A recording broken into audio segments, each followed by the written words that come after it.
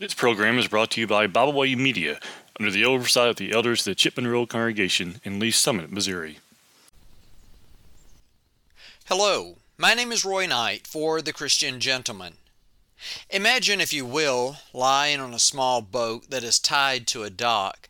You hear the birds, you feel the gentle breeze. The warmth of the sun makes you nice and cozy. The gentle waves of the boat lull you asleep. In the midst of your sweet dreams, the boat comes untied from the dock, and you begin to drift slowly and quietly away.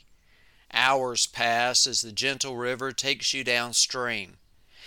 As the last light of the day falls upon the land, you are awakened bewildered to the sounds of frogs croaking far away from where you began. That's not hard to imagine, is it? Spiritually speaking, this happens with individuals as well as congregations. In Acts chapter 20, Paul warned the Ephesian elders of the dangers and trials to come. They wept over him as he departed for Jerusalem. Yet John, years later, wrote of this same congregation of people, saying in Revelation chapter 2 and verses 4 and 5, he says, "Nevertheless, I have this against you, that you have left your first love. Remember therefore from where you have fallen, repent and do the first works, or else I will come to you quickly and remove your lampstand from its place, unless you repent." What happened? Slowly but surely they drifted. Likewise, faithful Christian congregations existed in Galatia. Yet in time they began to fall asleep and be carried away by certain Jews who wanted to bridle them again with the doctrines of the old law. Not being grounded in God's Word, these Christians began to be lulled away by the salvation that was in Christ. Paul warned them, "You have become estranged from Christ, you who attempt to be justified by law. You have fallen from grace." Galatians chapter 5 and verse 4. Estranged means separated. These faithful Christians had become separated by the teachings of these false teachers from the truth, and in turn had fallen from grace. Falling from grace means losing one's salvation. They had drifted from faithfulness into unfaithfulness. Many of the founding fathers of various denominations would roll over in their graves to see how far their followers had wandered. That does not concern me so much, since much of the founding fathers of these denominations were already adrift themselves. The thing that concerns me is how many religious Bible-toting people have been lulled asleep in their minds to a different doctrine while believing themselves to be faithful to the Lord. It saddens me how many people and congregations have embraced sins that our Lord had long ago condemned. Jesus said, "Well did Isaiah prophesy of you hypocrites, as it is written, this people honors me with their lips, but their hearts are far from me, and in vain they worship me, teaching as doctrines the commandments of men." Mark chapter 7, verses 6 and 7. Too long we have gauged the spirituality of a congregation on the number of people present, or the number of children in the youth program, or the number of extracurricular activities. What matters most of all is if people are obeying the doctrine of Christ. One may ask, does my simple love for Christ mean nothing? Our love for Christ only has meaning when we couple it with obedience to His Word.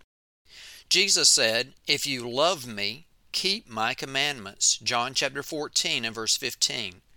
Jesus repeated this verse in verse 21 when He said, "He who has my commandments and keeps them, it is he who loves me." Sadly, many have been so loose from their moorings and taken away into the so-called dreamland of their own Christianity that they do not know right from wrong, but only the doctrines their denominations espouse. It is time that each follower of Christ wakes themselves up out of their own peaceful slumber and returns to the safety and security of God's holy word.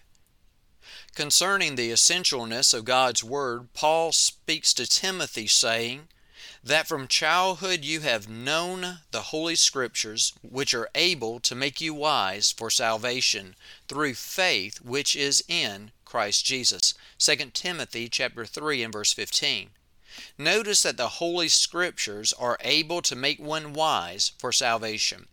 Paul likewise said, "For I am not ashamed of the gospel of Christ, for it is the power of God to salvation." Romans chapter 1 and verse 16. God's Word reveals His plan or His path to salvation. His Word teaches us how to worship, how to live, and how to be saved. Each individual must endeavor, as the noble Bereans, to search the Scriptures daily to find out whether these things are so. Acts chapter 17 and verse 11.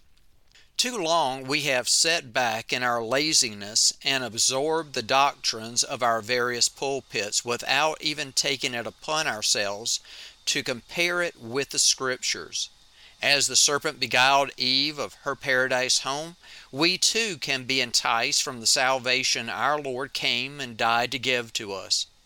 In so doing, we lose the greatest gift our Lord ever gave to us, and that is our own soul. If I can help you in your study of God's Word, please let me know. I would be glad to send some material to you or put you in contact with a faithful Christian who would love nothing more than to study the Bible with you. That's all I have right now. And what does the Lord require of you?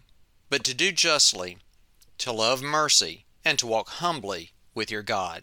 May the Lord bless you as you seek to do His will, and I'll see you next time on The Christian Gentleman. Please remember that volumes 1, 2, and 3 of There is a River is now out on Amazon in paper and Kindle versions, as well as the study on the Gospel of John, which is entitled, Who Has Believed Our Report? They all were written for your encouragement. Enjoy. We thank you for listening today. We hope you enjoyed this program. You can find out more about Byway Media by visiting our website, bywaymedia.org. You can find all of our podcasts on all major podcast platforms. As always, we thank you for listening.